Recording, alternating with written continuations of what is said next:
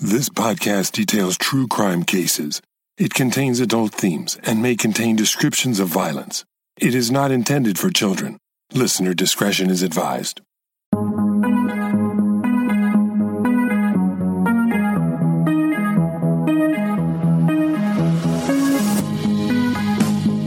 Thank you for joining me for today's episode of Once Upon a Crime. We're in the last chapter of the series, Familiar Strangers, and this is part 2 of a 2-part episode. So if you haven't listened to episode number 179 yet, you should go back and start there. This week we'll pick up where we left off. The Romanov family dynasty ended in 1917 when Bolshevik forces toppled the monarchy.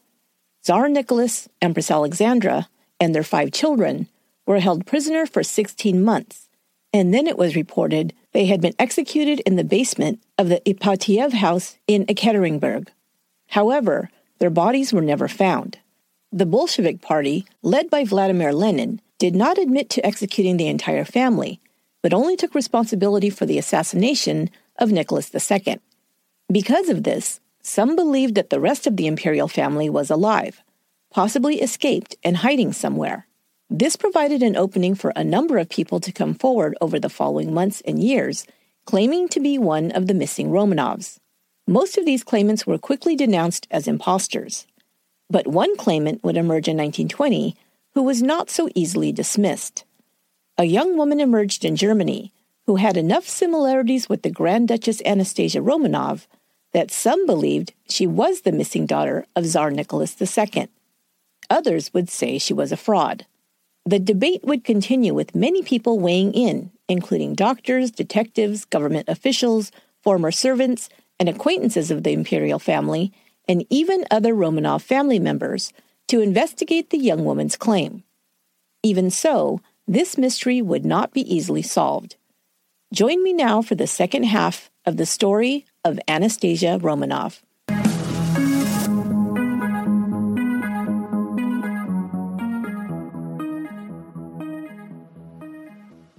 So for part 2, I'm going to do something a little different. It's a surprise I think you'll like. First, I'll tell you why I've decided to cover it this way, and then I'll let you in on the surprise.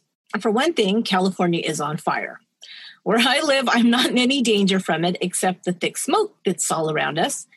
But these fires are everywhere. Nobody's escaping the terrible air quality. Also, we've been in the middle of a heat wave this month. This is the first day it's actually been cool, which I really appreciate since I'm recording in a small airless room. But on top of all of this, of course, is the current state of the pandemic, a very long year of being shut in, plus no time off this summer for the usual travel I do and events I attend like CrimeCon.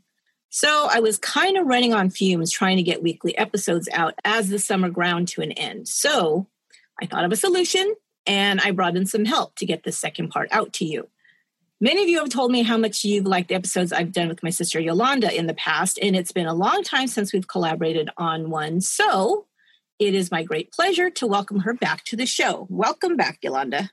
Hello. So she's going to give me a little bit of a hand here because this is quite a story. As you guys know, we've gone through part 1. Now we're going to be talking about the person who comes forward to claim that she is Anastasia Romanov. So there's a lot of details in the story, but it's a little bit more casual. I have somebody here to also comment and just kind of go through this crazy story with us. So Yolanda, you listened to part 1. I think you know a little bit about this story. I listened to part 1, but before that, I'd either read the story or heard it on another podcast, maybe on television. I can't remember, but I know that I've heard the details of what's currently known. This story just continues on because, like I said at the end of the last episode, there were imposters right away, people claiming to be one or other of the Romanovs. But Anastasia is very unique. For some reason, she became a popular person to impersonate. Several people who came forward saying they were her. But there was one person who came forward who there was quite a lot of debate and investigations and supporters for her and detractors against her. And this went on for quite a while. So that's the story that I'm going to be telling you now. Where this story starts which is 3 years after the disappearance of the imperial family. And now we're in 1920. February 17th, 1920, in Berlin, Germany, there was an officer who was patrolling near the city center of Berlin, and it was near a bridge over the Landwehr Canal. Now, I told you guys this last episode. I do not speak Russian. It's a really hard language. Now we're going to have German. I also do not speak German. So you're going to have to bear with me. Those of you who are German speakers, you'll know that I am not pronouncing these names and place names correctly, probably in the least. So the bridge over the Landwehr Canal, this officer is on patrol and he hears a splash. He looks over the bridge and he sees a woman struggling in the water. So he runs down to the bank. Luckily, she was still alive. He pulls her out. This is a petite, dark-haired woman. At first glance, she looked like she was in her 20s, very petite, 5 foot 2 inches tall, about 110 pounds. Well, he pulls her out of the canal. She is fully dressed. So obviously, at first glance, this is going to be some kind of suicide attempt, apparently.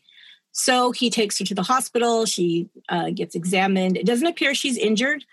The first problem that we have, and this is going to continue to be an issue, is that she would not answer any questions at all.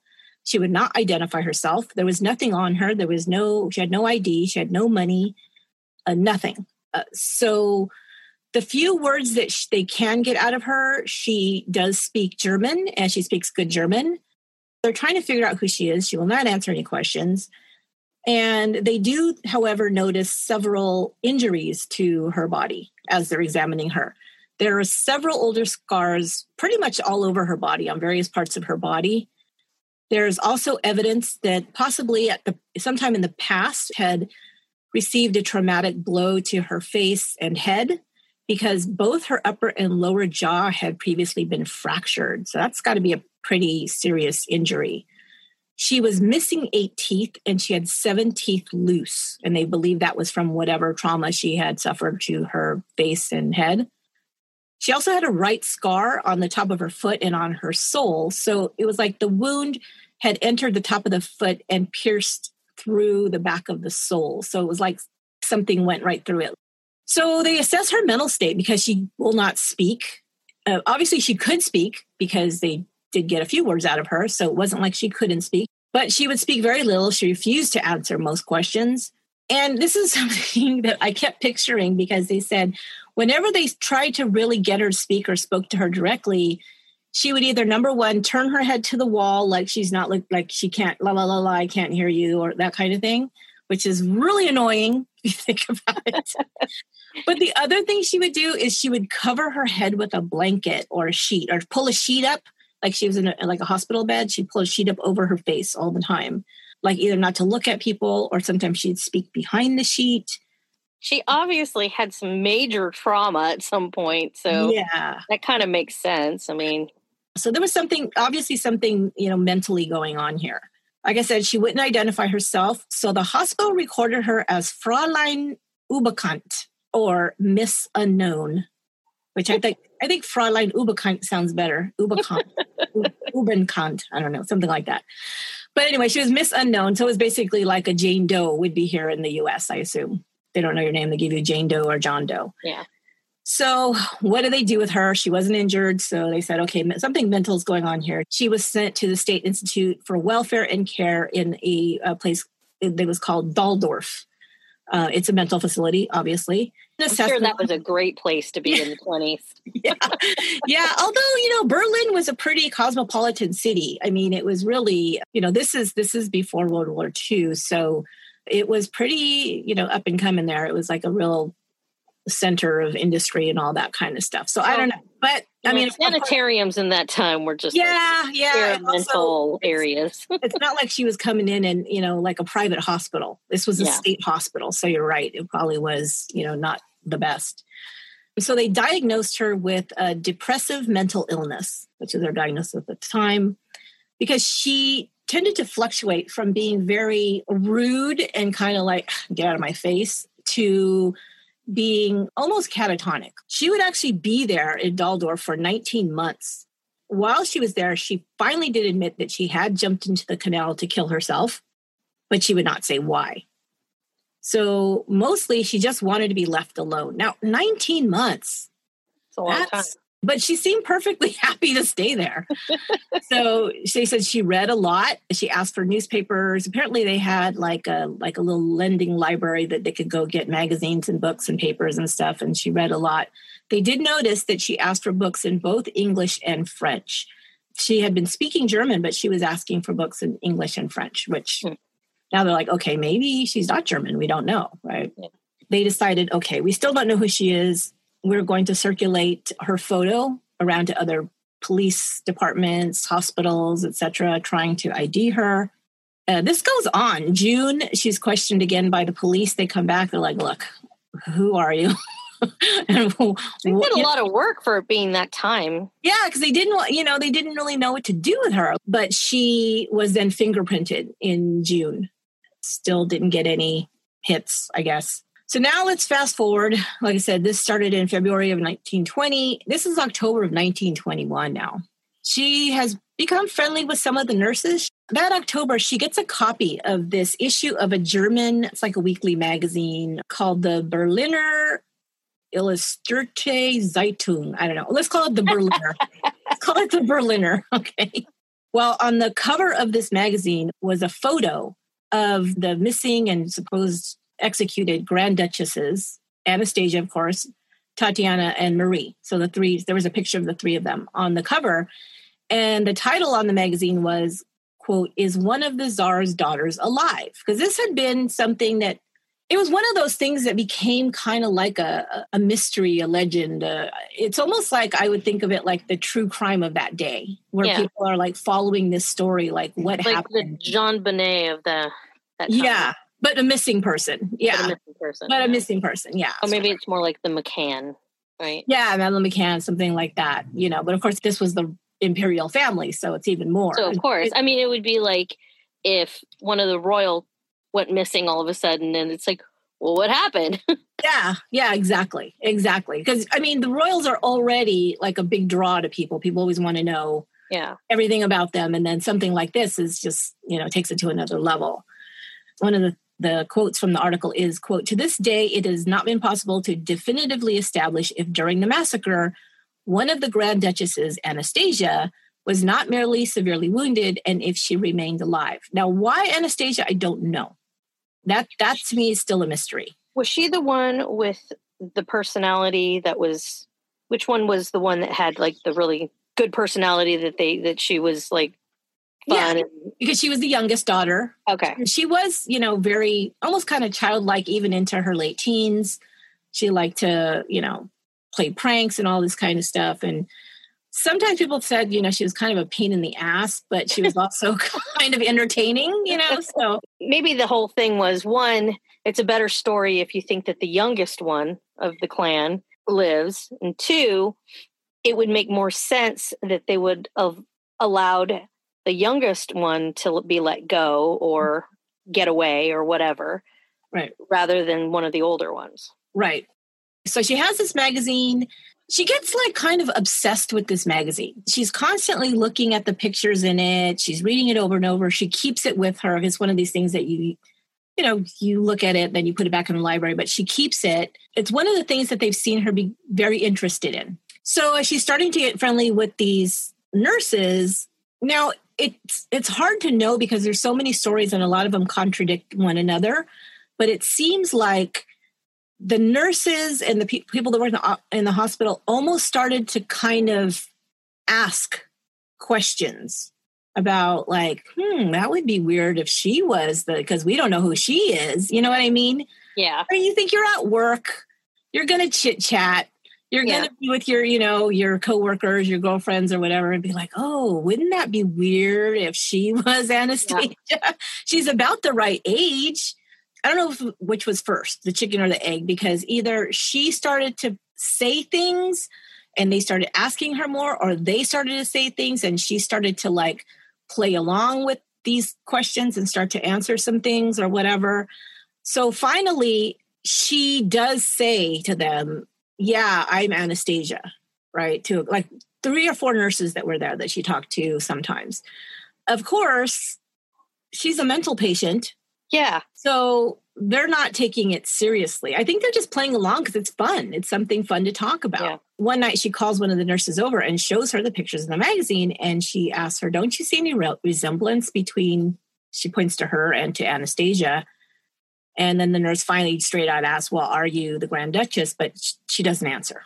But, they kind of listen to her and they're like, oh, okay. Because I don't know if they completely believed her. Well, I mean, you got to think, too, that she was sitting there in this hospital for how long? Over a year. Over a year. So she's there for over a year. The one, really interesting thing that she's been able to read is, this mystery. Mm-hmm. And then she's like, let's play along. I mean, it's like, and, she's not quite all there. So, of course, it's probably easy for her to make up these stories or, whatever. And yeah, so plenty of time. Yeah. I mean, it's an imagination. It's like, well, what else are you going to do? Right. So after she tells them the story about escaping, then she swears the nurses to secrecy and nothing more is said after that. And of course, they probably just thought, okay, well, she's delusional and that was fun, but that's over.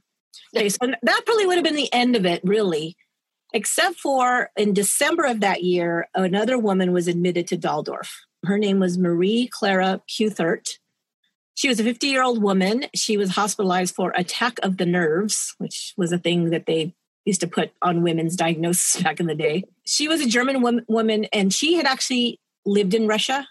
So, she was close to the story. She understood some Russian, the whole thing. She had lived in a home of a wealthy aristocrat as a dressmaker. So she befriends the Miss Unknown, still doesn't have a name.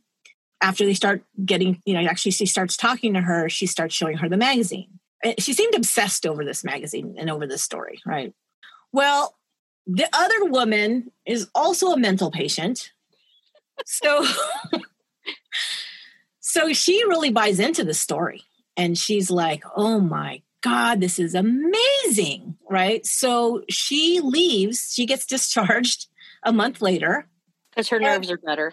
Yes, because she got a great story now, but she's got to go. She's got to go tell people about this story, right? So she does. So she leaves and she starts telling people the Grand Duchess is alive. She was rescued. She's in a hospital in Berlin. She's, and people, of course, are thinking, you just got out of a mental hospital. Okay. So, we're going to believe you now. But here's the thing. She does not identify her as Anastasia. She identifies her as her older sister, Tatiana.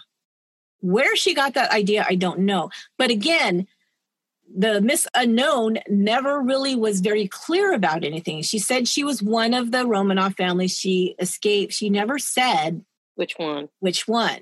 She never really, they would try to ask her more questions and she would just clam up again, right? So, which is a good way to play it if you're trying to get people intrigued in your story, right? Yeah. It's like a soap opera and something dramatic happens and then it ends. You'll exactly. Have to, who knew next week, So about a month after she's released, she happens to run into another, because you're going to remember, okay, when the Russian Revolution happened, all the aristocrats, all the people who were the monarchists all had to flee Russia. So there's a lot of emigres in Germany and other places, but there was a lot in Berlin. There was a big community of them in Berlin who, formerly had been in Russia. So she meets one of these people who's there. And that'll be a great place to be in a few years after that. But anyway, it gets bad. It does. Yeah. that's coming. But anyway, so they get in a conversation and he tells her that he was it's true. He said that he was formerly employed by the Dowager Empress Marie, who was Anastasia's grandmother. Okay. So this is Nicholas II's mom, and he used to work for her. His name was Nicholas von Schwab. Now he's going to play a big part in the story. She tells him about the woman in Daldorf. He says, I know this family. I can go and check this out, right? And like in March of 1922. So the woman, Clara, the one who had been in the hospital, and von Schwab and another friend go to Daldorf. Of course, they get there. First thing she does, puts the sheet over her face and refuses to speak. Of course. So he starts speaking to her in Russian. She says in German, I don't speak Russian. Okay, right there, I'd be like, okay, case closed. She doesn't speak Russian. She cannot be Anastasia, right? Yeah. But they continue. And he shows her a picture of his former employer, the Dowager, which was her grandmother. She says she doesn't know her. She's giving like one-word answers. She won't really engage. They're thinking, well, she's in a mental hospital. She may not be all there, right? Yeah. When he leaves, von Schwab leaves, he decides that he's going to take this story to an organization called the Supreme Monarchist Council, which is, and they have a chapter, I guess, or whatever, in Berlin. These are all people that were formerly part of the parliament, the Duma, that was part of Nicholas's parliament. They had then come to other countries like Germany and formed organizations to help Russian emigres. So that's what they're for. So he takes it to them and he tells them about what he's found out. They take him seriously. They decide to investigate. Well, I think they're probably desperate for news of what had happened to them. So I could see where they would do that. But she wasn't exactly like you said, she wasn't confirming, this is who I am. This is, I mean, after she said she didn't speak Russian, hello. Yeah. But I mean, and this is the pattern that we'll see because this continues. And this is why it can get a little frustrating, but it also gets confusing because it's like, is she or isn't she?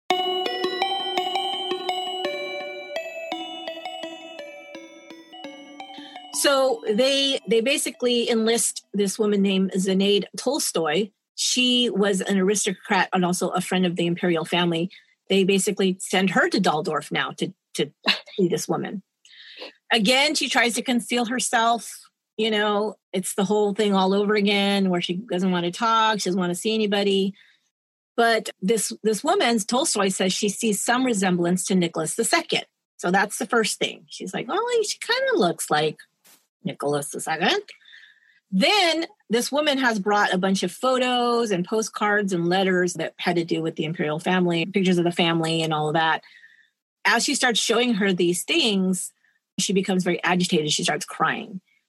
So when this woman leaves, she will say that it is her determination that she is one of the Romanovs, but she's Tatiana. But the other woman, Clara, she goes, no, she's Anastasia. And then she goes, oh, yeah, you're right. Yeah, she looks just like Anastasia. That's right, she's Anastasia.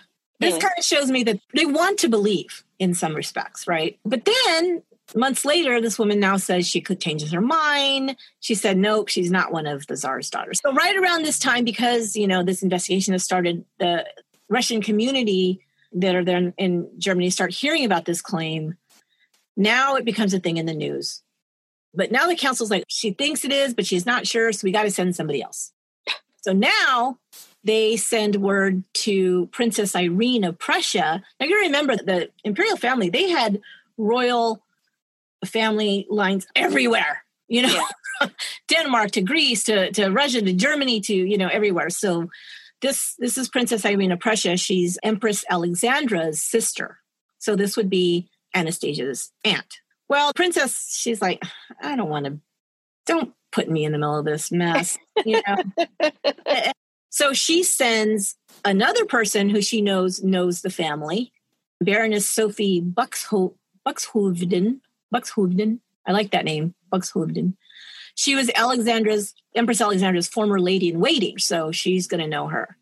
Well, she had last seen the family when they were being sent from Tobolsk to Ekaterinburg, which is where they were executed. So she saw them, one of the last people that saw them that survived. When the Baroness comes, she speaks to her in English because she also spoke English. And none of her language skills were that great, but she spoke English to her mom. And so she knew English, she could understand it, she could speak it. But the Baroness reports that this woman didn't understand a word that I said. So the end. This isn't her. And she also keeps holding a sheet up over her face. Now, one of the reasons she kept holding the sheet up over her face is because of her teeth. They had actually pulled a bunch of teeth once she got to the hospital because they were all basically falling out. Yeah. So she was hiding her face, but also she was hiding her face, not just her teeth. So, but she said she would have recognized me. There's no recognition at all. So Clara's back there and she's like, God dang it, she's blowing it, right? And Clara whispers to, isn't that Mama? And she shows her the picture. She's showing her pictures of Alexandra and Tsar Nicholas and all this stuff. She goes, isn't that Mama? And this Baroness gets pissed. She's like, you know what? I'm done with this. So she rips the sheet down from her face. I was wondering why someone hadn't done that sooner. Yeah, I don't know. So she does. And she says, there's some resemblance in her eyes and her forehead, but when she saw the whole face, no. She goes, it wasn't. She didn't have the same mouth. She didn't have the same nose. It just couldn't be. She said she did not in the least physically resemble Anastasia. But this was not reported in the newspaper, so the community still thought that maybe Anastasia was in this hospital. And people started coming and bringing her gifts and bringing her things and, little mementos from the imperial family, like maybe like commemorative little books and postcards and pictures and whatever. And two of the regular visitors that came were a baron named Arthur von Kleist and his wife Marie, and they became friends. As much as you can become friends with somebody who barely talks, but they became friends. So they requested that this Miss Unknown, who they still don't have a name for, they asked for her to be released into their care. Now, they're barons. They live in Berlin. They have a lot of money and whatever. So in May of 1922, she moves in with the von Kleist. And, they're in basically a big-ass house, and she has everything she could want. They treat her really nicely. They believe she's Anastasia. This is why, they believe. I think that at first they weren't quite sure, but they thought, if there's a chance that she is, we want to be on the good side of that, right? What did they call her?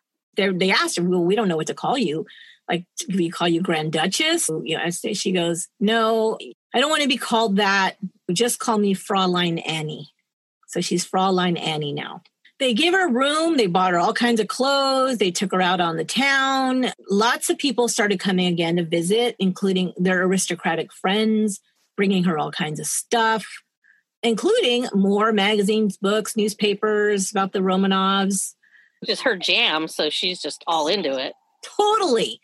She was spending hours, just like she had the stuff all over her room. She was constantly reading about it. She had pictures up, it's just, she was way into it. So she was fangirling all over the...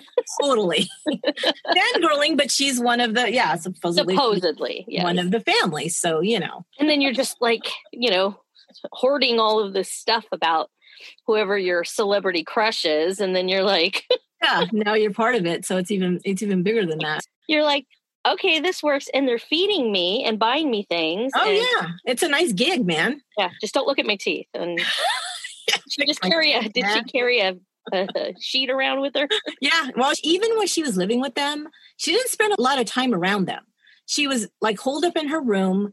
She would not take meals with them. They sit down in the dining room with their family and have dinner, and she wouldn't. She would eat in her room. She just kind of kept to herself. Her moods very much swung from one to another. Of course, you can't diagnose, but I think if we did take a stab at it, I would say something like bipolar. Yeah. Because the way that they describe her is she would be not talking to anybody, in bed all day, not wanting anybody around, to talking nonstop about the Romanovs. And then she would get very angry and agitated. She had a paranoid thing going on as well, where she would constantly be like, why are you spying on me? Who's coming? What do they want? But she wouldn't just be fearful. She'd get angry. And she would start like causing a scene and screaming at people and being very rude. It would be very volatile, her mood, and it would swing all over the place. Wow, she's who I'd want in my house as a guest. Yeah. And this is what's going to happen is there's people that are going to be her supporters, but pretty much everybody's going to get sick of her at some point and say, I can't deal with this. And so this is what happens because this is how she is. So this is when she tells about her escape in detail, about how she escaped the execution. She tells us to the von Kleist while she's there. And they write it down because they're keeping track of everything, right? So they write it down. So this becomes the written account of what happened to her that they're going to share with when there's an investigation, when people, are looking into this. She said that her time at what they call the House of Special Purpose. I've got to say something about the House of Special Purpose. Okay. Because the whole time that you were repeating that in the first episode, all I kept thinking was the movie. And do you know what I'm talking about? No. Steve Martin, jerk. You don't remember him? I remember the movie. Special Purpose. Oh. Stupid. So every time you said the house is special purpose, I wanted to like spit out my water. What's my special purpose? Sorry, showing my age.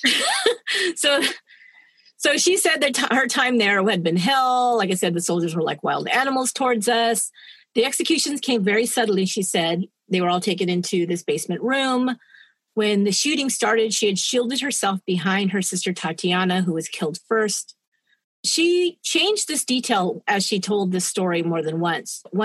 Another time she'd say that sometimes she would say that she was behind Olga, not Tatiana, but it was kind of, a little bit of a difference in the story. But she says she then received some blows and lost consciousness. But the accounts of her injuries, she always varied those. Sometimes she said she received some shots, which of course they found no evidence of that she'd been, shot by bullets on her body. She also said she'd received injuries to her hand and behind the ear. One time she even said she was shot in the neck. She has all of the details about everything leading up to the actual assassination because she had all this information they kept giving her. Yes. When she awoke, she was being cared for by one of the soldiers that was actually there, that was guarding the house. His name was Alexander Tchaikovsky. She said he was about 26 years old. He was handsome. He had black hair, and he had told her that his family had once been Polish nobility. Apparently, I guess the story goes is that they thought she was dead, but she wasn't dead. She was wounded, but he realized she was still alive. So he had taken her, put her in a cart, took her to the home of his family, which was near there. At the home was his mother, Maria, sister Veronica, and brother Serge. Now, she has all of these names. It's funny how she's got so many details about this, right? So she said that the family was afraid of being captured because they had the Grand Duchess. So they decided to leave with her by cart to Romania. Now, it's really far, first of all. Okay. And meanwhile, she's still very injured. She's bleeding. She's half unconscious. She's, in pain. She's got all these wounds. She said, now remember the story that they had jewels sewn in their clothes. Remember? Oh, that's right. So she said that the way that they paid their way was that she gave them some of the jewels hidden in her clothing to get fresh horses, to get a new cart whenever they needed it. She said weeks and months went by as they traveled. She didn't remember much of the journey as she was very sick and injured. That's over 3,000 kilometers from, where they were. Okay. So that's, months. It's not going to be days. It's going to be, Okay. So that already is like, nobody saw any, in a cart with a bleeding girl with, I don't know. She didn't remember the details of that because she was injured. This is also going to be a pattern. Things that she can't remember are going to be attributed to trauma, to injury, or to illness. So at some point in this journey, she tells the Van Cleese that she discovered she was pregnant. Where'd that come from? Yes. Now, she told one of the Baron and Baroness's young... She forgot. Yeah.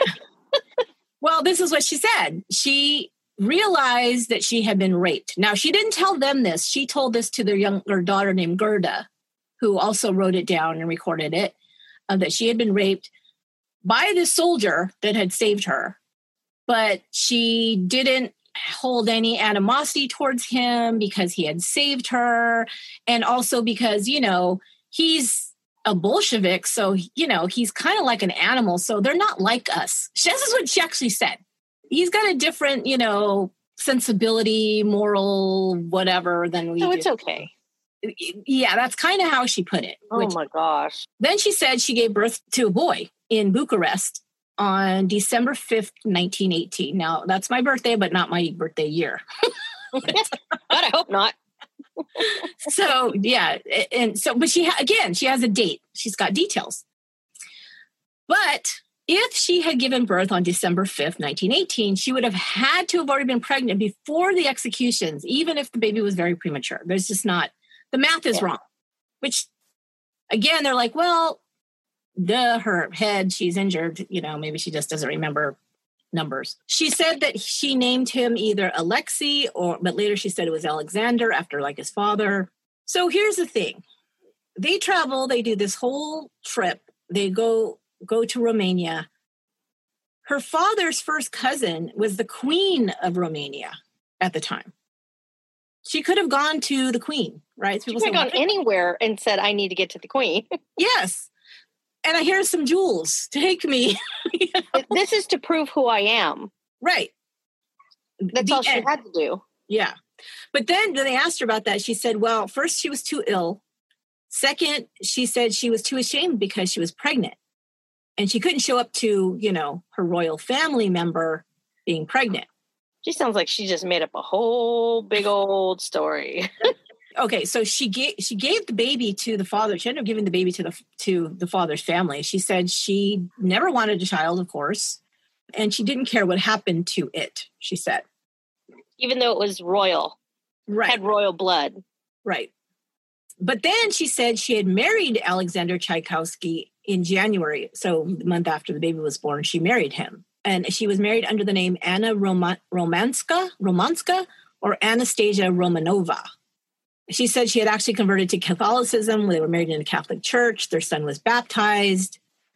So she claimed that the Bolshevik agents were still after them, were after her, were after him, of course, because he had helped her escape. So much so that he was found and attacked and killed in Bucharest in 1919 or 1920. So then she left the baby after he died. She left the baby with his family, made her way to Germany, through Romania. Meanwhile, she did all this with no identification and no passport.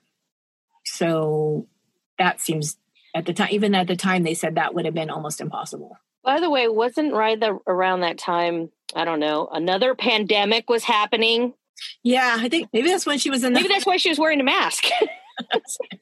Covering her face. It would have been smart. So, man, she should have wrote a book. Yeah, soon after she arrived in Berlin is when she made the suicide attempt. She said she had a plan to approach Princess Irene of Prussia once she got there, but she said if she did, and then everyone would know her shame.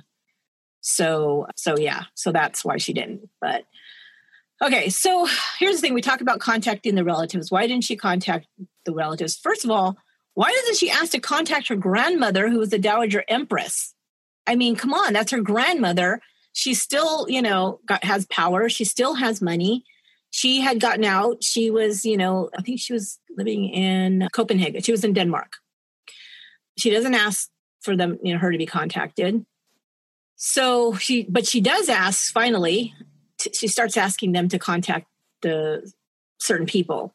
And one of them is one of her aunts, who was named Xenia Alexandrinova. And she said, call her, let her know, because that's the aunt that liked her best, and she would recognize her better than her other aunts would. But she told the Baroness she wouldn't have contacted me first. She would have been much closer to Olga, her sister, because she was actually Anastasia's godmother. She's the one I talked about in the last episode, that she would have them come to the house. It was the only time they got to get out, and she would have all these events for them and stuff. So she was closer to her nieces. She said she would have contacted her.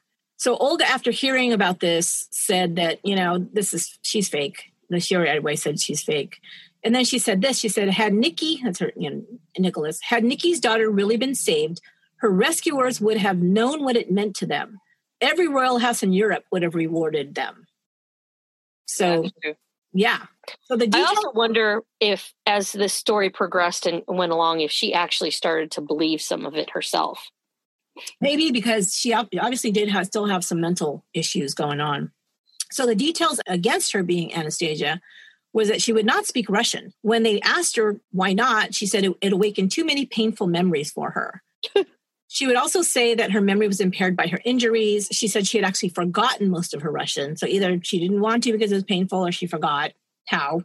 Some people said at times she could act like she may be a little bit well-mannered, and other times she just acted completely without social graces. So again, everything that didn't fit, you could make a case for, but she's not okay. You know what I mean? Like mentally, she's not okay. Emotionally, she's not okay. The Baroness would remain a supporter, but the Baron finally was like, he called bullshit. He was like, So that was the end of that. Well, here's the weird thing too, is there was something about her that got people to want to help her, want to rescue her, and continue to support her, because they continued to take care of her and house her and feed her and everything. But she started having all of these outbursts and things and just these events, and it just got to be too much. Finally, in August of 1922, she actually ran away from the Von Cleese. 4 days later, she was found wandering in the Berlin Zoo. She didn't go back to Von Cleese right away. She just started bouncing around for the next few years. Everybody would take her in because a lot of people believed that it was really Anastasia. Other people weren't sure, but they thought, yeah, but we feel bad for her. So she's had a lot of people that were listening to this story and just wanted to help her, I guess. I don't know. They did do an investigation in 1926. She's not like gone to the papers or, hey, I'm Anastasia. She's never done any of that. So This is one of the things that led people to believe that she could be credible, because if she was just an imposter, she would just be trying to get attention, maybe get money, whatever, and she wasn't doing any of those things. So this woman was enlisted to start an investigation into the rescue story. So her name was Gertrude Spindler. She went to Bucharest to investigate the story. So she talked to the people in the Romanian government, the state police, Romania's Minister of the Interior, the former Russian ambassador to Romania. They all helped her with the investigation. She spent weeks going all around the places where she had said she had been. She checked into border crossings with anybody by any of those names she mentioned, or Tchaikovsky, the soldier. She looked for proof of residency in Bucharest. She looked at medical records, marriage records, baptism records, birth records of the baby, any reports of her husband's murder by the police or in the news or anything, any death record or burial record for him. The newspapers were contacted. They ran an article about her claim and asked for any witnesses to come forward who maybe knew any of these people by any of these names or had any information. Nothing was found or anything to connect that. So that was, but still they're sending Romanovs to go. Oh gosh. To go visit her. Princess Irene finally goes. She's the one that sent the Baroness who said, This is fake. She's going to go see, because the family now is kind of like, well, what the hell's going on? We either need to completely find out that she's a fake and let everybody know, or confirm that it's really her. Annie is not told who this person is who's coming. So she's not told who she is. They have dinner. She sits across from her. She says she didn't seem to recognize me at all. Princess Irene said she kind of resembles her, but she immediately knew that it wasn't one of her nieces. Annie refuses to speak to her, never says anything. Later, Annie would say it's because she was insulted that Irene had been presented to her under a false name. Also, she was very ill and she didn't know what was going on. So, but she was... Okay, let's just continue saying the same thing over and over. Yeah, she was actually ill, though, because she was suffering from tuberculosis at that time, and she was in and out of hospitals, so there was that going on. But after she leaves, and she finds out, oh, God, that was her, she starts writing to Princess Irene, and she said she just was upset because they hadn't told her that she was coming, blah, blah, blah. She doesn't respond. She's like, whatever, dude, So that was that for her. So now she's going by the name Frau Anastasia Tchaikovsky, because remember, she married Tchaikovsky in her story. So now she's got to use that name. Now she's using Anastasia. Now she's using Tchaikovsky. One thing I was just going to say about the Dowager Empress, Marie, she had escaped Russia when all this was going on. Her daughter, Xenia, had escaped with her. Olga had escaped separately. She was now in Copenhagen, Denmark. Nicholas II's first cousin was Christian X. He was king of Denmark, so she had a place to go. But she always insisted that she didn't ever believe that any one of her family had been killed. Nicholas, Alexandra, the kid, none of them. They were all alive? I think it's just something she had to do in her head, because she always maintained that they were not killed, that they were, either being held somewhere and that kind of thing. I don't think she just couldn't do it in her head to say that they were all, killed. So one of the people that got involved in this whole thing was the Dowager Empress's brother. He was Prince Waldemar of Denmark. He became interested in this case. I kind of was reading about him like, he was a true crime dude. He wanted to try to solve the mystery, So he got a private investigator to work on the case. So finally, Olga, her godmother, sent Pierre Gilliard and his wife. Now, Gilliard was the Grand Duchess's tutor. So he knew them very well. At this point, she was in another hospital, St. Mary's Hospital. She had been being treated for tuberculosis. She got an infection in her elbow and she was on morphine. So when he got there, she really was too sick to speak this time. So he said he studied her face. He said, I could not find the least resemblance between Frau Tchaikovsky and the one who had been so dear to us. He said only the similarity was the color of her eyes. When he asked her... Well, apparently I'm a Russian princess. I guess they also knew his wife. So when he asked her if she recognized his wife, she said it was Olga, which is her godmother, which is not even close, right? He said, well, let me come back when she's not so sick and I'll do a better assessment. But already behind the scenes, the royal family had decided, while we're investigating this, we're going to make sure that her expenses are taken care of. Because she was in a hospital, I guess, where she was. And he said, this is not the best hospital. So he had her moved and they paid for, she had to move to a private clinic in Berlin called the Mommsen Clinic. So she was there and she did recover. So early the next year, 1926, a paper in Copenhagen, remember that her family is from Copenhagen. That's where the Dowager Empress lives now. That paper says that it has been concluded that the woman is not Anastasia, but this woman who became very close to Anastasia, she was one of her supporters. Her name's Harriet von Rathlef-Kielman. So we'll just call her Harriet. So Harriet has been all up in all of this now. She's there all the time. She's the one that's like kind of like her press secretary. She's her big supporter. So anyway, she gives an interview to the New York Times and says that Olga came, Grand Duchess Olga came, her godmother came and confirmed that she was Anastasia. So New York Times prints this and it goes all over the world. Oh, of course. So now this thing's not going to die, right? So, but here's what we found out around this time is that at least two sources were feeding her information about the inside details of Nicholas and Alexandra's court and home life. One of them was that Nicholas von Schwab guy. He was bringing visitors to her. She was learning details from them, the callers that came to the Von Kleist home. Some of them were like people that were in the palace or around the palace or had worked for other people who had worked for the Romanovs.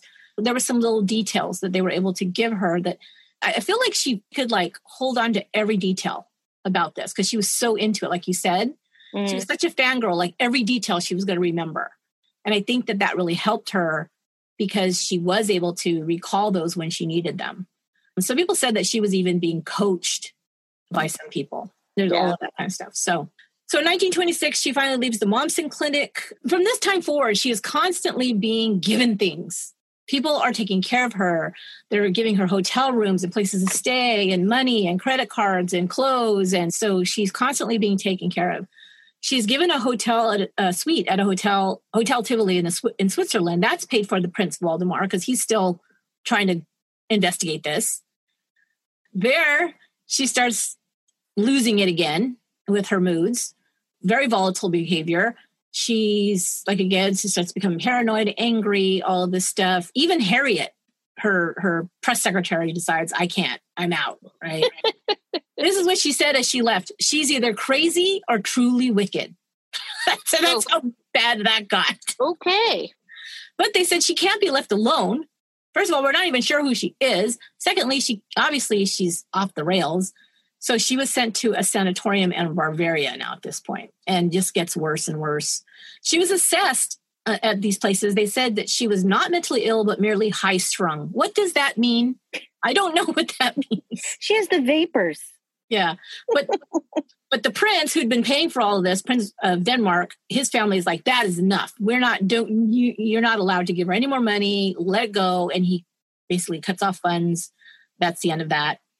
Gilliard, the guy that was the tutor who said, this is bullshit, she's not Anastasia, has gotten sick of her living off of this family who he served and he loved.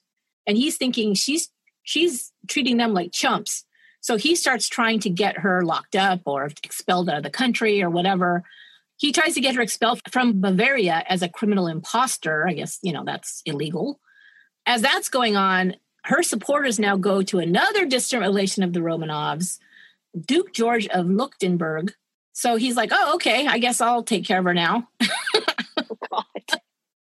He allows her to stay at Schloss Sion, his country estate. This place is beautiful. I saw pictures of it. It was just gorgeous. Again, she gets there. She mostly stays alone. She doesn't interact with the family. She does better that way. She does much better that way. But all of a sudden, in Sion, remember she spoke very good German. All of a sudden, her German's not so good. It starts getting worse. Okay. So again, they're like, okay, maybe it's the trauma. I don't know. She's sick. What's going on, right? Weird, right? Other people came invited by this duke to come see her. One of them, and this one blew my mind, was Felix Yusupov, which was the guy that murdered Rasputin. Remember? Mm-hmm. I guess right before he was going to get there, they told her, Captain Yusupov is coming, an old friend of yours. What do you think her reaction would have been to know that this guy who killed the guy that they saw as like this holy man, their good friend. I'd go screaming into the night. Exactly. No, she's excited. Oh my God, my old friend. Wrong. Okay. But then I guess she don't take anything to drink from him. She either thought about it or went back to her books or her magazines or whatever, and she changed. All of a sudden, she was terrified that he's coming before he got there, right? And then later, she claimed that he had tried to kill her when they were alone when he had visited, and she had run out of the room. Okay, and she just got away. She just got away. One of the last people that we need to talk about really quickly, because he's here till the end of her life, Gleb Botkin. He was the son of Dr. Botkin. Dr. Botkin was the doctor that was the family physician, the royal physician. He was actually executed with the family. So this is his son. He came, and his sister both came to see her.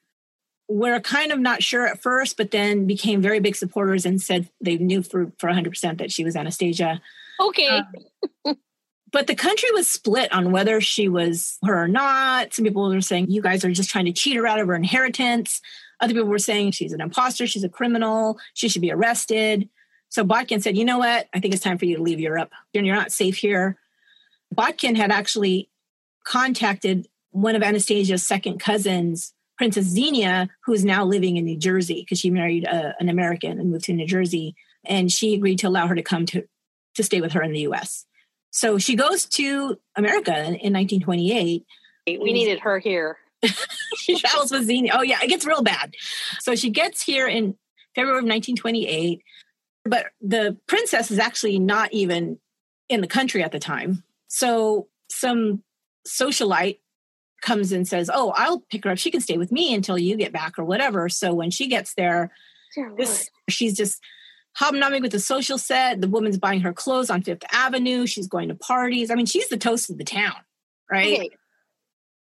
Did she ever get any teeth? Because I think she did. I think she did. I don't know. Probably when Waldemar or whatever. Yeah. He probably bought her the teeth. So I was going to say, I'm like, because she was hiding her face. When she was staying at that Momsen clinic, that was a really it was a really kind of upscale private clinic. So I'm pretty sure they fixed her up there. Yeah. Man, she's gone a long way from hiding her face with a sheet. So then when this Romanov relative gets back a few weeks later, she's living in a big, huge, those gigantic estates they had on Long Island at the time, with the Great Gatsby. Yeah. That, right? With the green light. Yeah. So whatever she's calling herself now, she moves in to Oyster Bay, Long Island with this relative. She also became convinced that she was Anastasia. She said, she didn't look like Anastasia, but my intuitive impression of the family resemblance let me know that it was her. What does that mean? It makes nothing. So, but by August, she got tired of her too, kicked her out. But now she's in America, so she changed her name, thank God, because now we know what to call her. She goes by Anna Anderson. She goes back to that woman who first housed her when she came. Her name was Annie Burr Jennings.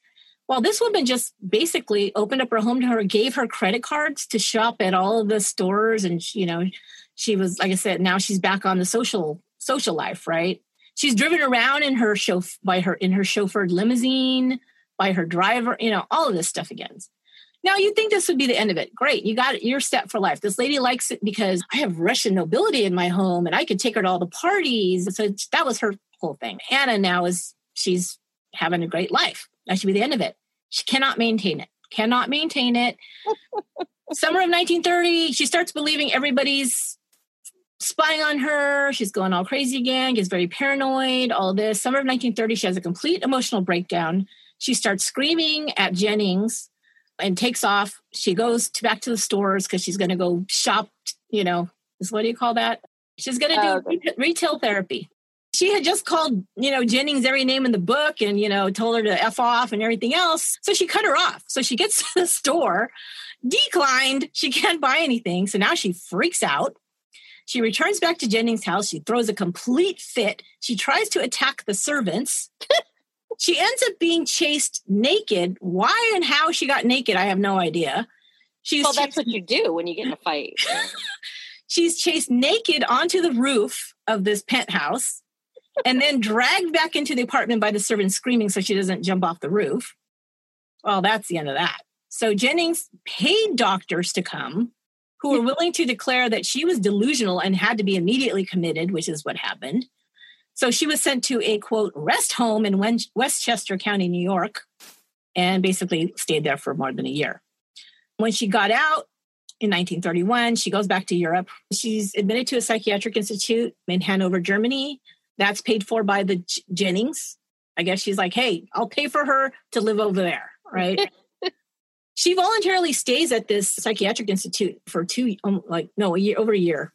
She's shuffling around again. She's with the Von Clee. She's back with Harriet. She's taking out handouts, Finally, one of her supporters gives in 1949. This is going on for 50. Holy moly. Yeah. She's given a small cottage to live in, purchased by one of these supporters. She lived alone. She had 4 wolfhounds to keep her company. Those dogs are huge, aren't they? They are. They're ginormous, right? But she's still very not normal. So her house becomes, I would say, she becomes like a hoarder. She's got the dogs. She starts getting a bunch of cats. Oh, God. Crazy cat lady. She's sleeping on the couch. The dogs are sleeping on the bed. All the walls are full of photos of the royal family, of course. There's clutter everywhere, the magazines, newspapers, junk. It becomes a health hazard. So the people that gave her the house move her out and into another house nearby. And this is in 1960. So this goes on for like 10 years. But she starts all over again. Hoarding, the house becomes uninhabitable as well. She's still being sought out by reporters and curious people, but she won't talk to anybody. But in 1954, a play comes out about her story of her life, and it's called Anastasia. It later opens in London, starring Sir Laurence Olivier on the stage. Then it comes to Broadway. Then it becomes a film called Anastasia, which I haven't seen. I need to watch this. It's starring Helen Hayes as the Dowager Empress, as her grandmother, and Ingrid Bergman plays Anastasia. And this was made in 1956. Bergman actually got her second Best Actress Oscar for playing Anastasia. I've never seen this movie. I don't know how. I haven't seen it. Because, now this renewed interest because of the movie and all of this stuff, Life magazine seeks her out and she gives them an interview. It's like one of the first interviews she gives since who knows when. But there's photographs in that Life magazine of her in that house. It's just crowded with junk. It's just, it's sad. So late 1960s move forward, she's living in this house is in terrible condition. There's more than 60 cats. Oh, God, that's nasty. There's garbage everywhere. I can smell that house from here. And, oh, my God, some of them, when her cats and her dogs die, she buries them in the backyard, but not deep. And so it stinks and the whole block smells like dead animals. So the neighbors are complaining. Her benefactor is Prince Frederick of Bavaria. It's animals. So he contacts her and he tells her that the house has to be cleaned up and put in order. He's going to have to take her somewhere else. And he's still being very nice to her. He's like, we've got to get you out of there so we can clean it up. You get it back in order, blah, blah, blah. Well, she locks the doors, won't let anybody in, won't talk to anybody. They keep coming out and trying to, get her to open the door. She won't. 4 days later, they finally break in. She's unconscious because she's dehydrated on the floor. She went to the hospital. She was there for 7 weeks. Meanwhile, they're cleaning up the whole house. I think one of the houses they just had demolished. The other house, they had to take all the cats away. They had to dig up all the rotting carcasses. They had to clean out the whole thing. It was just, it was horrible. Now, So because all this happened and she's like the crazy cat lady and she ends up, being, sent away again, her friend Gleb Botkin, he finds out, of course, because he's been in touch with her. He really does care about her. He always cared about her. He's now living in the U.S. He's living in Charlottesville, West Virginia. So that's near Washington, D.C. And he asked her, look, come to the U.S. We'll get you situated here. But he's old now and he doesn't have much money. There's a guy in town. He was a former professor, very smart man. He loved history. He loved genealogy. He also had a lot of money. His family owned a lot of land there. He had a big house. He had a lot of money. His name's Jack Manahan. And he says, look, Jack, tells her about her story. Because remember, Botkin believes she's Anastasia and gives them all the information and stuff. And he goes, she needs somewhere to go. She's getting older. She can't take care of herself. Would you be her benefactor? Because he loves history and genealogy. He's very intrigued by the story. Like I said, he's wealthy. He's also kind of eccentric. And he finds out that she has nowhere to go and he agrees. So she comes in July of 1968. Very first plane ride she's ever been on. She goes to Washington, D.C. She loves the D.C. area. Guess who visits her at Manahan's house? Oh, God, I'm afraid. Maria Rasputin, Gregory Rasputin's daughter, comes to see her. Now, that's the one that, remember, they didn't invite them to the funeral?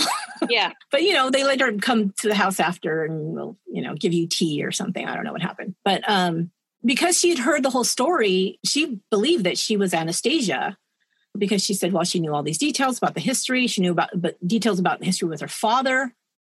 So when she comes, she's a supporter. She's like, oh, yeah, it's her. But then Maria tells her, okay, now I need you to go with me to Los Angeles because we're going to be making a documentary film about my father and you need to be interviewed for that. And so you can come with me. And she's like, oh, hell no, I'm not doing that.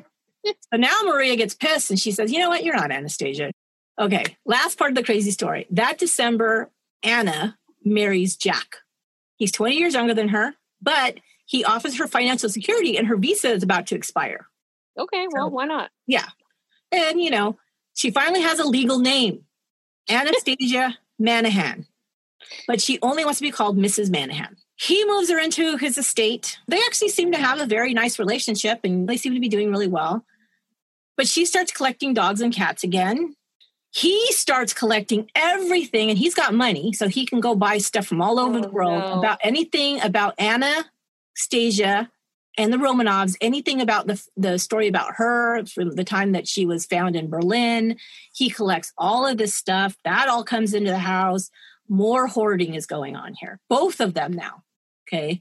So at first they speak English to each other because her English, I guess it's not very good, but she can speak it. But then they start speaking English/German and then finally just German. She calls him, his name is John. She calls him Hans, which I think is funny because Darsette's German for John.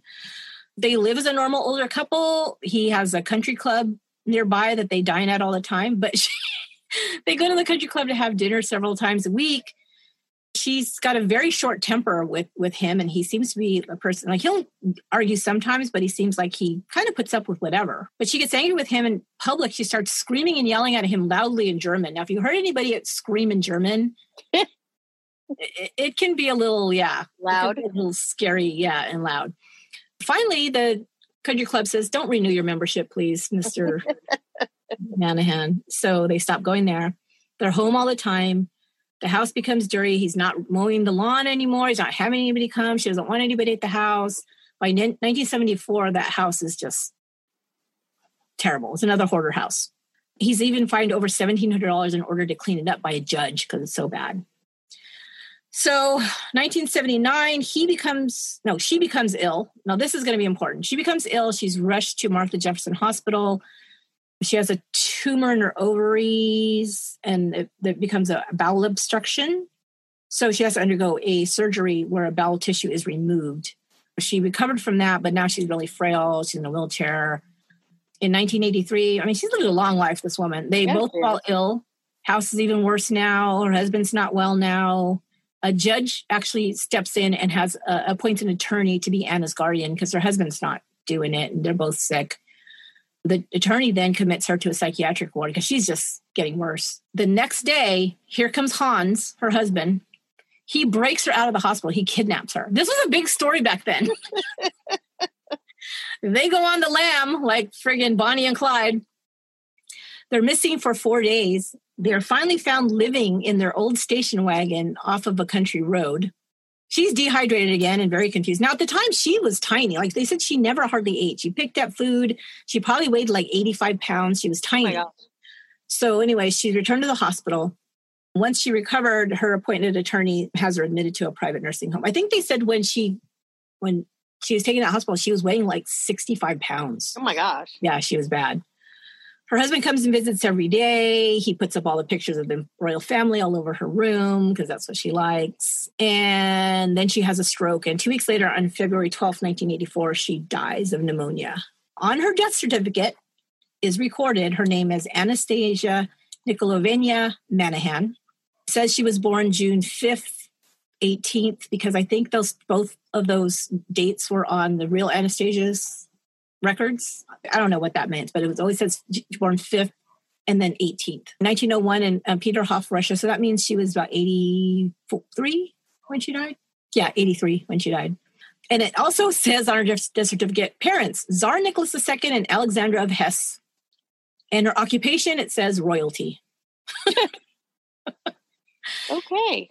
She was cremated and eventually interred at that Sion place back in Bavaria. And then her husband, he dies in 1990. I promise to say what really happened to the Romanovs. Reason why we know, because in 1989, there was a memo found. Now, this was after the fall of communist Russia. So once it fell, all of this stuff started coming out. Well, one of the things that came out was something called the Yurovsky Note. And that Yurovsky was the guy that, with his soldiers, and executed them. And he had written a memo about exactly what happened. So this is where this comes from. It had been filed and given to Bolshevik superiors, and like I said, not found until 1989. The family had been awakened. They were told to dress. They were told they were being moved to a new location, like I said, because they said the White Army was approaching. They followed him to the sub-basement room. They were told to wait. Alexei actually was being carried by his father because he couldn't walk. He was very ill. This was their son. So besides, Nicholas and Alexandra, Alexei, their 4 daughters, was also Dr. Botkin and some other staff. There was 4 others. The guards entered, led by Yurovsky. That's when the family was told that they were to be executed. Yurovsky made the statement, Nicholas Alexandrovich, your relatives are trying to save you, therefore we are compelled to shoot you. The Tsar only had time to say what and look at his family before he was shot. He was hit by several bullets to the chest. He was not, as later alleged, shot in the head. When his skull was later found, it proved this. The Tsarina actually had a chance to make a sign of the cross before she was hit by bullets. She was also shot in the head. The rest of the family followed. Alexei didn't die immediately. Yurovsky said he actually had to fire 2 or 3 more shots into the boy before he died. The Grand Duchesses were the last to die. They were standing against the back wall behind their parents.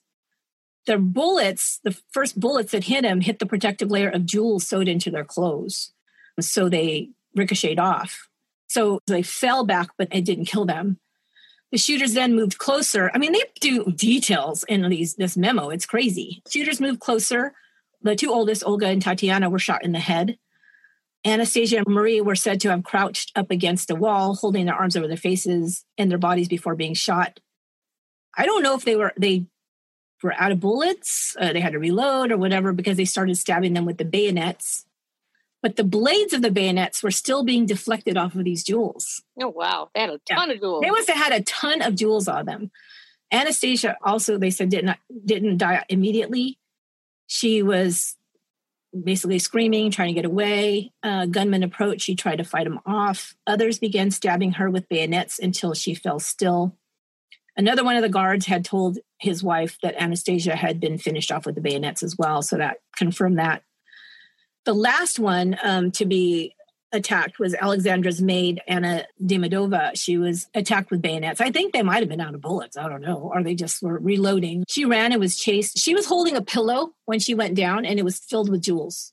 So she had that in front of her. So that was why they didn't get her right away. But eventually they stabbed her to death. The bodies were then carried out of the room to a truck waiting in the courtyard. But when they put the bodies on the ground and started to put them in the truck, but Anastasia and Marie were still alive. They actually sat up and started coughing blood and moaning. And so they knew they're still alive. But the soldiers now couldn't shoot them because they were outside. So they didn't want to shoot them outside and call attention because it was still a town. There's still people, not right there because it was a little bit of an estate, but not too far away. So they tried using the bayonets again, but I guess it would be like in the places that would have been more quickly fatal. So in the end, especially Anastasia, I know, and probably Marie, they were hit in the face and the head with the butt end of their rifle. The report actually says that Anastasia, because of this, they just bad. They just brutalized her. She was just drowned in her own blood. Is what happened. They had originally said that they had been taken to the Kopyaki forest, which was nearby, and said they had been dismembered, their bodies dissolved in acid, but that wasn't true when this memo basically gave them the real story. This is the weird thing. First, the bodies were thrown down an abandoned mine shaft. And I don't know if I said this in episode 1 or not, but later, some of the family's belongings were actually found down that mine shaft. Jewels were found down that mine shaft. They did not search their possessions. There was, like I said, $14 million worth of jewels. Wow. Now, here's one question that some of the people that research this have is like, why didn't they, remember when they were with the first set of soldiers, or maybe even the second set of soldiers, and they were very friendly with them and they were being nice to them and stuff. Why didn't they bribe them? Yeah. Here, we'll give you $1 million worth of jewels or 1 million rubles or whatever it was at the time to help us escape. I think they must have thought that they were going to be rescued, that they weren't going to be killed. They had to have. Because don't you think somebody would have thought of that? Yeah. That's crazy. So those jewels were not found for, I don't know, I forget how long, but it was years before somebody found that mine shaft, found some like possessions and found some of the jewels there. Wow. It's crazy. So anyway, the first bodies were thrown down this mine shaft, and then the bodies had been stripped. So maybe they found those jewels. I don't know. But 2 days later, the soldiers returned. I think somebody said, yeah, you can't just do that. They're going to be found. They returned. They tied the bodies with ropes and pulled them back up out of the mine shaft. They were driven then. This is why it was so hard to find the bodies and it took so long. They were driven then to another burial spot. They were going to go further out, but the truck broke down at a place called Pig's Meadow. So they dug a pit there. It was a mass grave. They tossed all but 2 of the bodies into the grave. The bodies of Anastasia and Alexei were not put in that grave, which we'll find out later from the DNA stuff. The bodies were then taken 200 feet across the meadow. A bonfire was lit. The bodies were doused with gasoline and thrown on the bonfire and burned. Then 2 shallow pits were dug and the remains were buried there. The mass grave in the forest, remember this is a 1989 memo, the mass grave in the forest had been found a decade earlier, but only after the fall of communism could the story be revealed. The grave was finally exhumed in 1991. They found shattered bones, skulls with bullet holes. They knew there was 11 victims total, including the 5 Romanov family members and 6 servants, but the remains of only 9 bodies were found. And that's why, because they had moved them. 16 years passed. People were trying to find those other 2 bodies because they wanted to prove one or other. Did anybody escape? It was them or not? Yeah. Yeah. And the 2 most people wanted to know, Anastasia, because of that story that had been going on for so long, and Alexei, because he was a Tsarevich, he was the heir. Yeah. So, you want to know for sure whether he's alive or not. And you want to, even if you're pretty sure he's dead, you need to know that for sure, right? So in August 2007, a group of historians and archaeologists from Ekaterinburg discovered the 2 pits at the end of Pig's Meadow. It was only 200 feet from a cross marking the mass grave of the other family members. There was 48 pieces of bone found. All showed signs of having been burnt. They also showed signs of gunshot wounds, and they said that the bones had probably been hacked by axes into pieces. And I'm not really sure why they decided to do that with those 2. There's all kinds of theories about that. And one of them that I heard, if somebody found that grave at some point, that mass grave, and it was the exact right number of people, they would know that those were the Romanovs, and they didn't want them to find them. Maybe they thought it would be more identifiable because everybody else was basically adults. So one of those things everybody always debates, like why did that happen? Anyway, they were able to, forensic science, find out that those remains belonged to 2 people, 1 male, 1 female. The male was between the ages of 12 and between the ages of 12 and 15. Alexei was 14. The girl was between 15 and 19, and Anastasia was 18. So that totally confirmed it. But then they did the DNA testing, finally, and confirmed that they were the children of Nicholas and Alexandra. And as far as the DNA testing on the rest of them, DNA was extracted from the femurs found at the gravesite for Nicholas and Alexandra. Oh, because a blood sample was donated by Prince Philip, the Duke of Edinburgh, because he was a direct blood relative of the Empress's mother, Princess Alice, and her grandmother, Queen Victoria. So they shared the same mitochondrial DNA with Alexandra and the daughters. So they were able to say definitively that it was from, the Empress's family. When was that? That was in 2007, I think. Oh my gosh. I think that was 2007. Wow.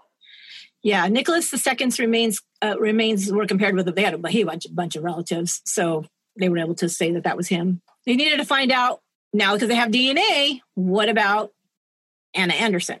Yeah. So they did this hunt. Finally, somebody was able to track down, when she had that operation in 1979, they had actually taken pathology samples of the intestine that was removed, and they actually still had it. I don't know why they do that. So he had collected that sample. This doctor that was trying to do the DNA match, this was in 1994. He collected the tissue sample. So that was one of the pieces of DNA. She had been cremated, probably because she thought about, I don't want anybody to dig me up. Here's the other thing. They got a hair sample from her, and this is why. This woman named Susan Grindstaff Burkhart, she just lived there in Charlottesville. After Anna Anderson's husband died, his library was basically purchased or donated or something to the local bookstore. So they had a bunch of his books, right? Mm-hmm. So this woman had been interested in the Anna Anderson story since she was 12. This is another true crime head, right? This is another couch detective, She'd been so interested in it. So when she found out that some of his books were there at the bookstore, they just basically had them like in a basement, they had boxes of stuff in a basement room. She asked, I want to go through, I might want to buy some of these. And they said, sure. So she went through. She found several of his books with envelopes marked on the outside that said Anna's hair. Ew. With pieces of her. He kept everything. Ew, gross. He was a hoarder. Yeah, even clumps of hair inside that said Anna's hair. He kept everything. She purchased his books for $20 that had the envelopes with the hair in it, $20. And she tracked down these people and said, hey, you want to check this out? And so they're like, hell yeah. So the DNA samples from her pathology and from her hair were tested by 3 separate labs. And the profile was compared to the remains of Nicholas and Alexandra. And no match.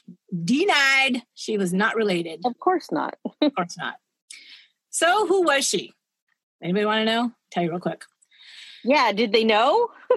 Well, here's the weird thing. There had been rumors since the 1920s that this person saying she was Alexandra was a missing woman named Franziska Szankowska, who was a Polish factory worker. She had gone missing in Berlin at the beginning of 1920.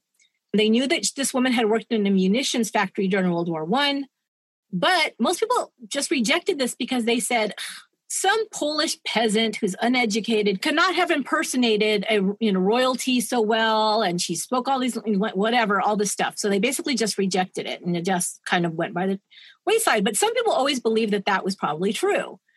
So when later on, when this came out and we know that that's not her, people started writing books and things, and they started, really going back and figuring out who is this person, right? So they found out she was Franziska Szankowska. We'll call her Fran, okay? We'll call her Fran. So she was born in 1896 near the border of West Prussia and Pomerania. Now, did you know Pomerania was a country? No, I knew it was a dog. Exactly. I'm like, that must be where the Pomeranians come from. Who knew? I had no idea. Well, today it's Poland, but then it wasn't Poland. And this is the part is important. It's a weird detail because this region of this area that was kind of like rural, whatever, was inhabited by people called the Kashubians. They were descendants of Baltic Slavs. They spoke their own language, which was Kashubian. Now, the Kashubian language was influenced by a bunch of different languages. German, Swedish, and Polish words and phrases came in to be part of this language. her family had actually had ties to the Polish nobility way back in the 15th century. And it was weird because earlier she had said something about Polish nobility. She had said that the soldier who had rescued her, he had told her that he descended from Polish nobility. That's where that part of the story came from, because her family actually descended from Polish nobility, but it was way, way back. By this time, they were already 1800s, they were farmers. So her father, Anton, he was really a lot older than her mother. She had 4 siblings like Anastasia did. She was the oldest, not the youngest, though. They all, they eked out a living on this farmland. But in 1906, her father inherited 30 acres in the village, but he sold them and he purchased another farm in Pomerania, this town called Heigendorf. That's where she grows up. So, but here, people think Polish peasants, they're dirt farmers or whatever. They weren't. They didn't have money or anything, but they all went to school. They were all educated. It wasn't like people thought, just Polish peasants or whatever. So they all went to school. She was really, really smart. She actually completed her 9th grade studies in less than 6 months. She was smarter than anybody in the family, and she acted like she knew it. She was kind of like always acted superior. They didn't like her too much. I mean, they didn't. She just was one of those, like she thought she was all that, right? But she grew up speaking several languages, including Kashubian. Her second language was Polish, and her third was German, which was High German. And I only know about High German and Low German, and I guess what they used to call it. I'm not sure they call that anymore, because I had a friend who actually family was from Switzerland, but they speak German. She explained to me that High German, it was like you're educated, you speak a better form of German, right? She spoke High German very well. But remember, when she discovered that Anastasia was not fluent in German, she started speaking more rough German, and it became worse. Again, something to cover her tracks. She always hated working on the farm, and she was her father's favorite. She was allowed to skip chores. She was allowed to skip work. She was always reading all the time. Her siblings resented her because she got out of work, and they also thought she was really odd. But her father also didn't like to work. He was the town drunk, okay? He was actually known in the town as the Dorftrinker, which means the village drinker. Yeah. I'm like, that's a good name, Dorftrinker. You damn Dorftrinker. Well, that's who he was. Mariana, his wife, hated her husband. She hated him. She would scream and shriek, and that, I think this is where Anna got it. Because whenever she'd get angry, she'd just start screaming and shrieking and everything. She was so loud, and she was just so with her husband that the village children became afraid of her and called her the witch. Just hilarious. Oh, God. But anyway, so she was treated much more special than the other children. Her mother also resented her. But there was also rumors that there was incest going on between her and her father. Yeah. Which they said there was some evidence for it, possibly because her personality, everybody said, changed a lot as she reached like her preteens. She no longer socialized with her former friends. She isolated herself. She didn't attend anything like dances or things or go on dates. She never dated anybody. But then they said she started behaving pretentiously as if she was better than everybody else. And so people just kind of like, whatever. We don't want to be around her anyway. She wanted nothing to do with her family. At this time, she starts talking about wanting to be in better circles or like in better circumstances around better people. Mm-hmm. So when she was just 15 in 1912, her father died from tuberculosis, which she would also be sick with later on. A year later, her mother remarried, and she decides she's going to send Fran away. She's 17 years old. Her mother sends her to Berlin. She has no family or friends in the city. She gets there in 1914. She works as a maid. She works as a waitress. She worked for a wealthy family, which is where they think she learned some of the better manners. Mm. The First World War begins. And when that happens, for some reason, Fran's mother sends her 16-year-old sister Gertrude to live with her. Like, thanks. They share a room in an apartment building. This is where she starts working for the AEG, which is a company. It's a factory in Berlin. Mm-hmm. And it was a good gig because she was able to make more money. She got more ration coupons. This is during the war. So now they're bringing women in to work in the factories. The men are at war, so they need workers. Now, this factory manufactured military equipment, field telephones, plane motors. And what was Fran's job? She worked on an assembly line polishing grenades. Oh, my God. My question is, how shiny do your grenades have to be? Like, why would you need to do this? That's what I'm saying. Like, oh my God. So, okay. So she's working there. In 1916, she meets a German soldier and they become engaged, but he's sent to the Eastern Front that summer and then he dies. It's believed that Fran may have been pregnant at this time. And this is possibly why she added the story about being raped and giving birth. Yeah. Because if she was examined, it probably would reveal that she had had a pregnancy. But yes, in 1951, a gynecological exam while she was in one of these hospitals did reveal that there was evidence of a pregnancy. But her family said that she had never been pregnant or given birth, which I don't know how they'd know because I don't think they were around her that much. Yeah. But here's the weird thing. Around the time that her fiancé went off to war and then he died soon after, she and her sister had a big falling out. Fran actually moved out of the apartment and moved into the building manager's apartment. This lady was named Anna Wingender. She was like one of the first ones who was going to take her in and take care of her. This starts kind of that pattern. She said she felt sorry for her. She feeds and she houses her. But this is why they think that she might have been pregnant, because she becomes ill at the time of blood poisoning. And what that suggests, they said, the people that researched this, is that it's possible that she had been pregnant and gotten an abortion, which it wasn't legal at the time, but it was common, especially people who, maybe were married or maybe weren't married, but the father had gone off to war and gotten killed or not coming back to them. And people were barely staying alive. They were starving, it's like, so that was something that was happening, but that was one of the dangers of it, is getting blood poisoning. So I think that maybe that might've happened at that time. They said, why did she get in a fight with her sister? Neither one of them would ever talk about it. She lived 2 floors above her sister and they never saw each other. And she would have also lost her job because a pregnant woman cannot work. Oh, that's right. So she would have had nothing. So anyway, she returned back to work in 1916, but she was not completely recovered from this illness. While she was on the assembly line, this is so crazy, she faints and she falls to the floor. A grenade that she was working on rolls out of her hand, rolls away, lands near the line foreman and explodes. And he's just blown to bits. Right in front of everybody. So here's the story, though. People said, oh, this is where she got the scars. Mm-hmm. But no. Because the family says, no, she was actually saved because she fell on the floor. She only had some superficial cuts. She didn't have any major injuries. She didn't have any deep cuts. There was no scarring. That's the story, though. Whenever you'll see it, it's like, oh, she got blown up in this factory and that's where she got the scars, but it's not true. So, well, after all of this crap that happened, she, fiance gets killed in the war and, she gets sick and her boss blows up in front of her and all this. What a nightmare. It sounds like a nightmare. This is where she finally, and I would think, yeah, this totally makes sense. She has her first breakdown and she's hospitalized, committed to an asylum in 1916. But here's the thing. This was actually like good luck for her because this is right in the middle of the worst time of the war where people are starving. The rations are being cut, all of this stuff. Now she's in a hospital. She's somewhere to sleep. She has food. She doesn't have to work.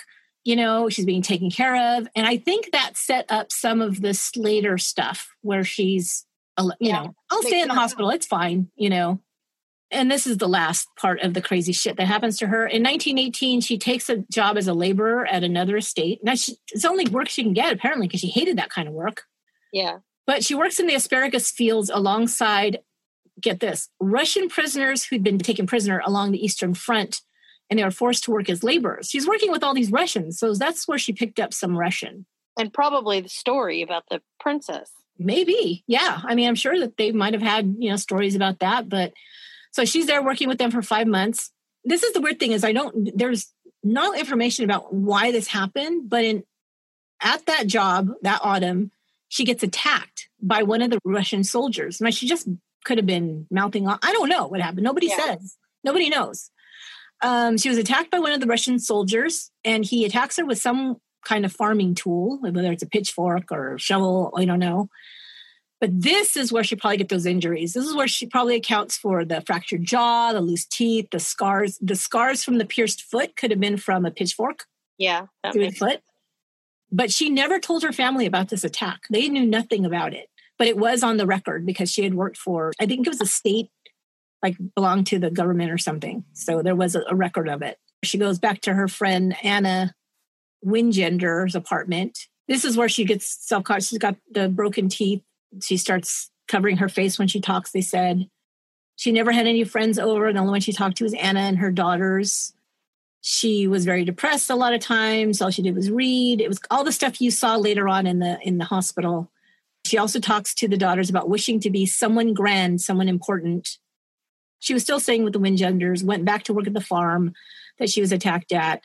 But in February 1920, she leaves the apartment, and that's the night that she jumps into the canal.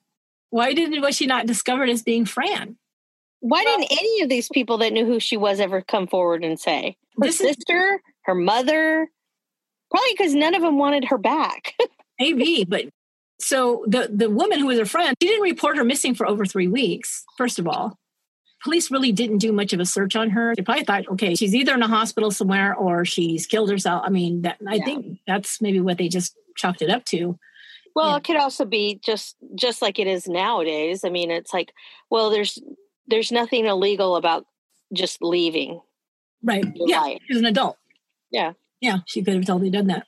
So just final things. It's like when I was reading this, I thought she wasn't trying to impersonate anyone. You know, she just simply remained silent at the hospital and she let people believe whatever they wanted to. Right. She's like, okay, well, that works. So they're bringing me treats and I don't have to say anything and they bring me stuff, let me live places. And yeah. But even at that first hospital, I think, is the first time she had been given all this attention. Yeah. Given all this attention. Then, like you said, she moves in with the rich family, Von Cleese, they give her everything. When she kind of had a breakdown and then she left their home. But when she came back, after that 4 days when they found her wandering in the zoo. Yeah. Or it seems like from the research is that she really leaned into that story about being Anastasia at that point. Yeah. Finally. What else is she going to do? Yeah, exactly. Where's she going to go? I mean, if they just say, oh, you're not her, and they kick her out on the street, she's back where she started. Yeah. Now she became a student of Anastasia. Because when these people start coming, because they like this story and they want to be part of it, they started telling her stories. They started bringing her photos, things that she was studying.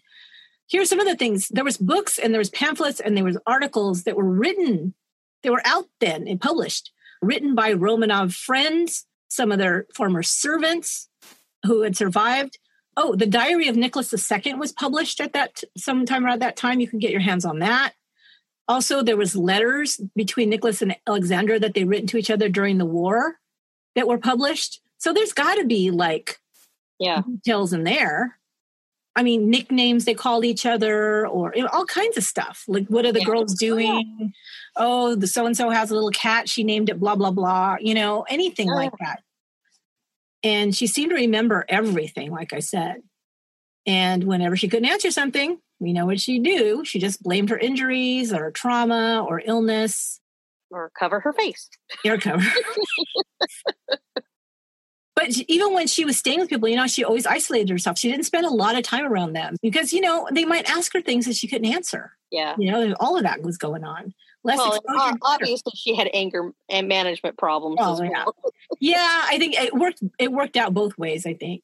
Yeah. Because on the one hand, it was less chance of being exposed. On the other hand, it was less chance of her freaking out and getting, thrown out again. But in total, there were 15 people who knew the Romanovs intimately, who, either worked for them or close family members that had all rejected her claim. Others who believed her were mostly less well acquainted with her or had known her further in the past, long before the executions. So maybe, kids change as they grow up. So the last thing I was just going to give a quote, because one of the things I got a lot of information was this book. It's called Resurrection of the Romanovs. It's by Greg King and Penny Wilson, and I'll put a link in the show notes. But if people want to find it, because there's a lot more information in there. But oh my God! So anyway, here's his kind of summary of why this story continued so long, and why people kept it going, even though so many people said no, it's definitely not her. Quote, there were among many devastated and dispossessed emigres, desperation for the old order that made them particularly susceptible to the idea of a miraculously rescued member of the imperial family. I'm saying this. They believed, or they wanted to, the imposter's claims because he says this, quote, scarred by the loss of their country, their titles, and their fortunes, many were susceptible to any echo from their vanished past. her, when she's talking about Fran, her claim played upon these dreams where intriguing possibility joined force with a deeper need, a psychological desire to make sense of overwhelming loss, which is kind of what I was thinking about as I was going through it. It's like, yes, it sounds like people want to believe it. Oh, yeah. For the things that 100% don't fit, they're making excuses. And they're saying, well, maybe this is why, or this is why, or I can do that today. Oh, yeah. In any other situation. Yeah. It's what's it called? Confirmation bias. Like you want to believe it. So you have this bias towards whatever fits your narrative or your belief or what you want to believe and rejects anything that doesn't, you know, and that's just, we do that all the time. Even if you provide all of the evidence right there in front of them, they'll continue to say why that's not true. Exactly. Yeah. You can't convince some people who don't want to be convinced. And there are some people that was all they had. I mean, these are people that lost everything. They lost their country. They lost their homes. They lost a lot of their family members were killed. Now they're immigrants and they want to believe this, like somebody survived and maybe we'll come back, we'll be victorious or, who knows what they wanted. But it was for a time, it was something that they really wanted just to hold on to, especially when she first came out. So, and here, of course, people are like, they just thought of it as a Hollywood story. So they want to, we have our real priorities here. We like the fake stuff. We like the fake stuff. That's true. Give us a movie any day over real stuff. Politics, schmolitics. Let us go watch a movie, That's kind of it, man. Away from real life. Yeah, so that is Anastasia. Anna Anderson, not Anastasia. So yeah, that was crazy. That's a story. So anyway, so that is that.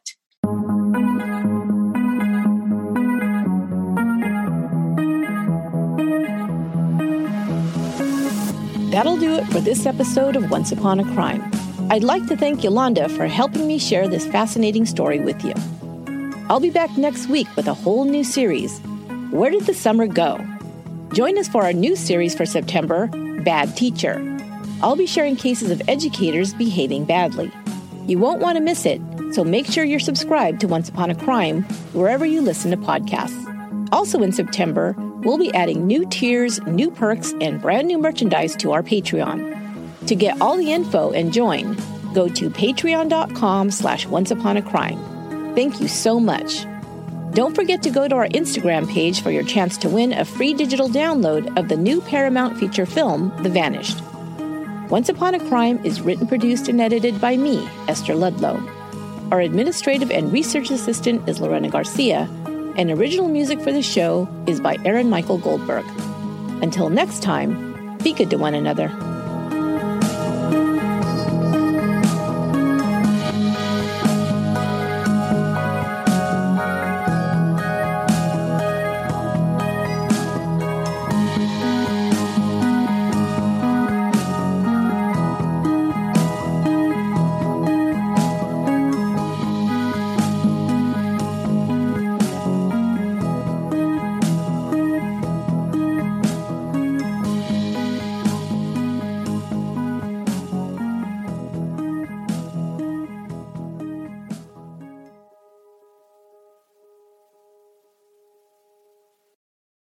Angie has made it easier than ever to connect with skilled professionals to get all your jobs projects done well. If you own a home, you know how much work it can take, whether it's everyday maintenance and repairs or making dream projects a reality.